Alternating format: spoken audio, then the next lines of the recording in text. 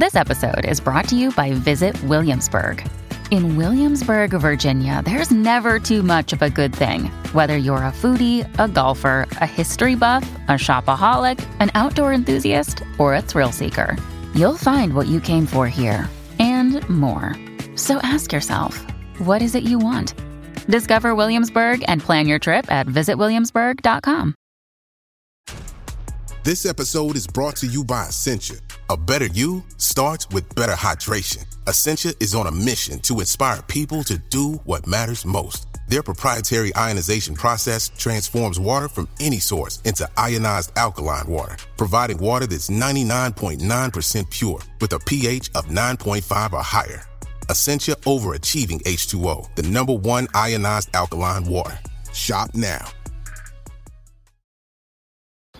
If you're thinking, I should go for a run today, but it looks like it could rain, Sierra says save on Epic rain jackets.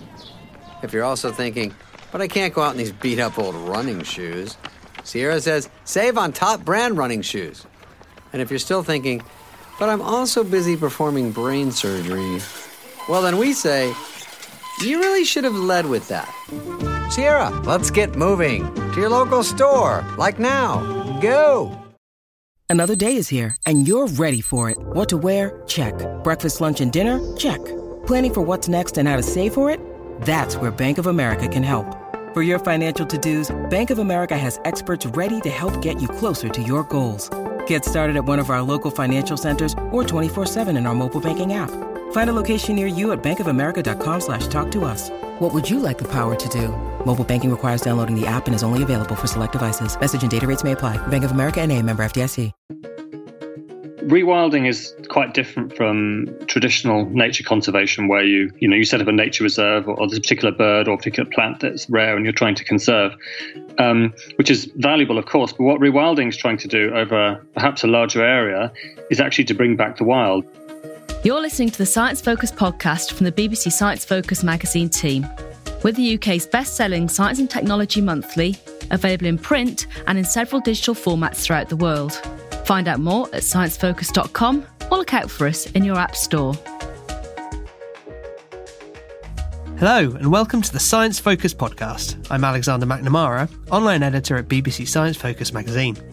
The UK government's official climate advisors recently reported that the country's greenhouse gas emissions must fall to zero by 2050 in order to tackle the growing threat of man-made climate change.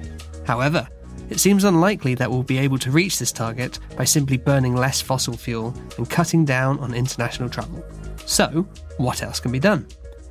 Environmental charity Rewilding Britain thinks that the answer is to let large areas of the country return to their pre-agricultural state to restore natural carbon sequestering environments such as peat bogs, heaths and salt marshes. Here's the BBC Science Focus commissioning editor Jason Goodyear talking to environmental researcher Mark Linus about the potential beneficial effects of rewilding. First of all, for those of our listeners who don't know, who've never heard about this concept before, can you just briefly run over the basic outline of what rewilding is? Okay, so rewilding is quite different from traditional nature conservation, where you set up a nature reserve or there's a particular bird or a particular plant that's rare and you're trying to conserve, which is valuable, of course. But what rewilding is trying to do over perhaps a larger area is actually to bring back the wild. It's to bring back nature in a more self-willed way, where natural ecosystems can begin to rejuvenate and restore the land in the way that so species can more or less design their own ecosystems rather than having human management defining every single aspect of what goes on in what should be a natural environment. So essentially, for rewilding, you aim to remove almost the entirety of the influence of humans. I mean, you can't do that, of course, because there's always air pollution and, there's a multitude of wider things going on. But you don't manage the land unless you absolutely have to because of an invasive species or something. You don't manage the land or the water in any direct sense. So you let nature more or less do its thing and return to the wild. It's pretty much what it says on the tin when you talk about rewilding. So are we talking about specific types of terrain and landscape? Well, in the report that Rewilding Britain's just produced, there is certainly a lot of talk about some very specific and unique ecosystems that the UK has. In particular, for upland areas, peat bogs, blanket bogs in particular, which have been heavily degraded in past decades by drainage, by burning, management for grouse moors, and overgrazing by sheep, and to the extent that they don't largely sequester peat anymore. So these are huge reserves of carbon draped across the tops of many of our upland areas, which haven't been managed properly. So what needs to happen is that these areas need to be re-wetted so that the peat forming vegetation can return. We need to get most of the grazing animals off there so that the plants can actually grow, and let it return to doing its thing, which is removing carbon from the atmosphere. So, say I'm a farmer. I've got some land that I'm up for having rewilded. So, how would I go about that, and what would happen? What sort of, what would happen in the first 6 months, then after a year, etc.? Well, the thing about farming is that it's a business. And the point of the Rewilding Britain report is that we're recognising that farmers need to be supported when we're looking at ecological restoration and carbon sequestration. These aren't things that you can expect farmers to do for free and still make money. I mean, there are business opportunities with diversification, with ecotourism and so on, but you've always got to think about how farmers are going to make a living. And if you're talking about sheep farmers or livestock farmers, and you're asking them to remove the stocking density, then how do they continue to make a profit out of that? So the point of the report is to look at how we can restructure farming subsidies, because pretty much all upland farming and a good deal of farming more widely is supported largely by subsidies, which are paid by land area by and large. So that doesn't support environmental objectives. And if we can restructure these subsidies in a way that they do support the environment, then that has to be a way to help support farmers move towards more ecological types of land use activities, including rewilding. Sure. So are these subsidies, currently at the an attractive enough level to entice these farmers to take them up? Well, all farmers pretty much who've got substantial areas of land will take the subsidies because the hectareage payments are quite high. You get what's called basic payment, which are hundreds of pounds per hectare under the Common Agricultural Policy. What the opportunity is that we've identified here, of course, is Brexit, which means that, assuming it all goes ahead, that the UK will be leaving the Common Agricultural Policy, and therefore has the opportunity to design a new and more sustainable system for agricultural subsidies, which we're suggesting focuses hectareage payments on carbon sequestration, because it's one of the things you actually can quantify to a certain extent. Is say, well, how much. If you're allowing a forest to regenerate on this grassland, how much extra carbon is it going to sequester? If you re-wet this peat bog and allow it to return to absorbing carbon, then how much, how many tons is it going to be per hectare? Put a price on those and you can pay the farmers accordingly. Okay, so you mentioned there, concentrating on carbon emissions for obvious reasons, but there are also several other benefits from doing this sort of thing, isn't there? Like reversing a loss of biodiversity or even flood protection. That's right. I mean, these things are more difficult to quantify because, you can't price biodiversity quite as simply as you can price carbon. And carbon already has a price in the economy, and you can feed that back and say, well, you can determine how many tons each ecosystem is going to absorb, and you can pay farmers or landholders accordingly. For biodiversity, I mean, how much is a curlew worth? I mean, how much is a particular species of orchid worth? How much is some rare bumblebee worth? And so it's difficult. It's much more difficult and much more controversial to try and price that. But in general, if you do support carbon sequestration, that does require wilder ecosystems, and in general, that's better for biodiversity overall. It isn't always the case. There's some specialist species that need particular types of farming, and that should continue to happen and should continue to be supported. But by and large, rewilding will benefit the broadest swathe of biodiversity out of any kind of land use, we think. Sure. So just sort of as the situation currently stands, what sort of impact does the agricultural industry, what contribution does it make to greenhouse gas emissions in the UK? Well, agriculture at the moment releases a huge amount of greenhouse gases into the atmosphere. The UK Climate Change Committee, which is the government advisory body, recently suggested that we should move to net zero by 2050, so tightening up the Climate Change Act target. But it was quite noticeable, actually, that Wales couldn't go to net zero. They said 95%, simply because it has so many sheep. And sheep release a lot of methane through enteric fermentation, being ruminants. And there's not a lot you can do about that when you've got sheep grazing grasslands. So the only thing you could do really is to reduce the numbers of sheep, sure, which actually would be good for biodiversity too, because you've heard the term sheep wrecked. A lot of the uplands in Wales and elsewhere in the UK are overgrazed to the extent that there's very little else up there except a few species of grass and moss and a few other bits and pieces, but very little in terms of actual widespread biodiversity. So that's really what we want to encourage farmers to move back towards. So going forward, what sort of scale would these types of projects need to be on in order to make a significant impact on greenhouse gas emissions?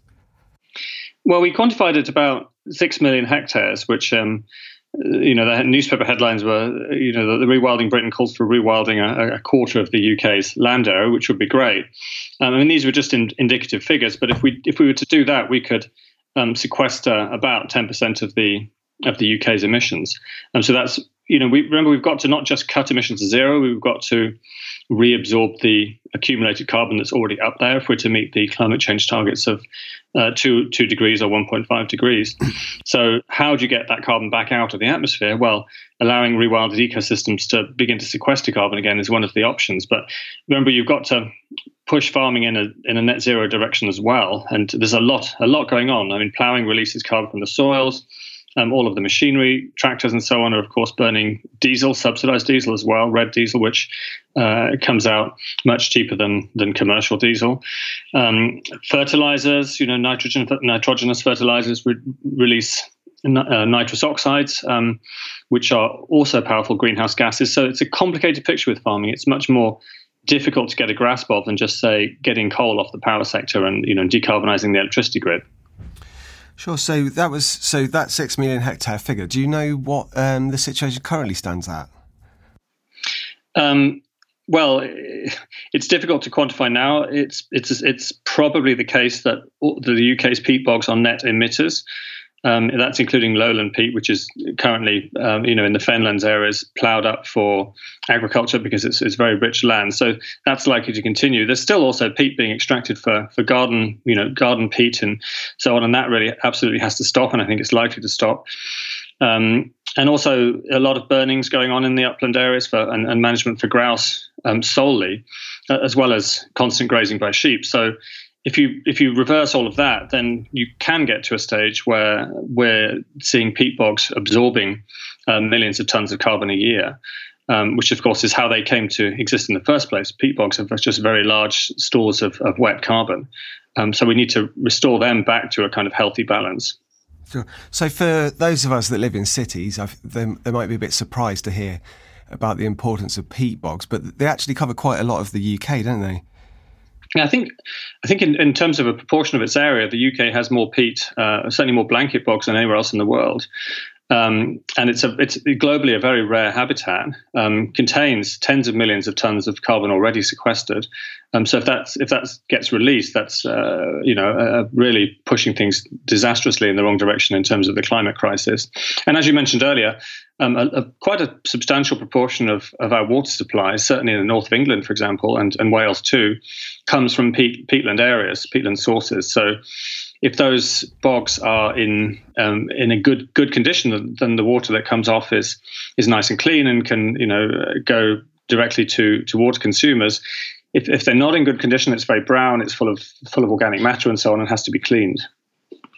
So sort of going off. Oh no problem.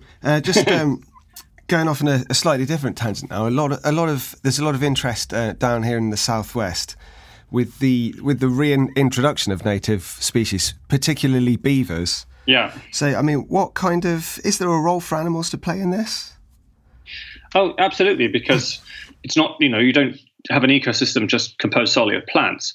And certain species are what's considered keystone species. Beavers are a good example of that because they they're ecosystem engineers. I mean, because they cut down the trees along the edges of streams and build these dams, they create large new areas of wetland, which then produce habitat for lots of other species like fish and dragonflies and so on. So beavers, if you do see them introduced, if you do see them introduced on riverine habitats, they can actually improve the quality of the habitat and also encourage it to sequester more carbon. So they're absolutely beavers are an all-round good thing. And of course, you need predator species as well. So lynx, perhaps, ospreys, goshawks. A lot of species which would be present in a wilder, more natural habitat within the sort of the UK biome are not there, and we should encourage them to return. Wild boar is another example, by the way. They're beginning to come back in some areas, but they were extirpated several hundred years ago. So the more species you get in the ecosystem, the more natural the trophic situation, so the food chain can become. Okay, so in a perfect world, going forward the next 5 years, what would you like to see happen?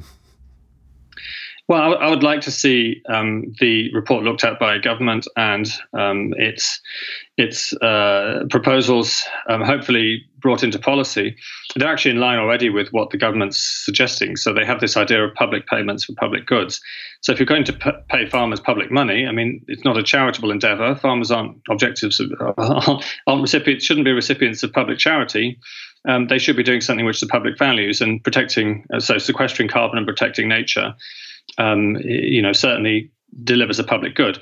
At the moment, farmers are paid simply to farm, and a lot of that farming, while it does, of course, produce food, is environmentally quite destructive. So let's incentivize farmers to move in a different direction when we're going to give them public money. I was just mentioning the food there. Is there any difference in the impact, like you mentioned the sheep earlier, with arable versus livestock farming? Well, cheaper, it's quite a peculiar situation where we more or less import and export the same amount of lamb, because I think the UK tastes are for supermarkets to have these big fat, joints of lamb, whereas the Welsh lamb tends to be a bit leaner, doesn't look as good on the supermarket shelf. So but that's very valued in Eastern Europe and the Middle East. So it's kind of crazy, but we import and export the same amount. And also, if you look at the productivity of the uplands, just a relatively small number of sheep can ecologically impact a very large area and not produce much meat from it either. So by reducing the stocking rates of the uplands, we're not going to be sacrificing much in terms of UK food sustainability. But you could make a big difference in terms of biodiversity. Arable's a different issue because that's much less subsidy supported and it's much more in a kind of wider global commodity market. So we'll have to look at that. But it is important that the UK continue to produce food and continue to make its farming more sustainable. I personally think that you can see some intensification still in the lowland areas in order to spare larger areas of land in the uplands and elsewhere where it can return to nature. But you can't do that, of course, at the price of reducing the amount of food we produce overall. Sure. So if there's kind of one message that you'd like our listeners to take away, what would that be? Well, rewilding doesn't have to be over a huge scale. If you have even an acre of land or even just a back garden, there's already a campaign not to mow, to leave the flowers for pollinating insects. So rewilding is almost a state of mind as much as anything else, as it's a state of land use. So please support the efforts of your local farmers or local landholders to begin to rewild as much of the land as they can. That was Mark Lynas talking about the impact rewilding could have on the UK's climate goals. If you go wild for science, the latest issue of BBC Science Focus is packed full of features, news and interviews to help you make sense of the world around you. In the July 2019 issue, we look at the breakthroughs showing us dinosaurs' true colours, ask what it means to be a man, and head inside the lab that's making human organs from scratch. We now have more than 75 episodes of the Science Focus podcast, each of which is still well worth a listen, so why don't you go back and listen to a few? We think you'll really enjoy them, so be sure to let us know what you think in the comments and reviews. It really helps us get the show out there. Thank you for listening to the Science Focus podcast from the BBC Science Focus magazine team. We're the UK's best-selling science and technology monthly, available in print and in several digital formats throughout the world. Find out more at sciencefocus.com or look out for us in your app store.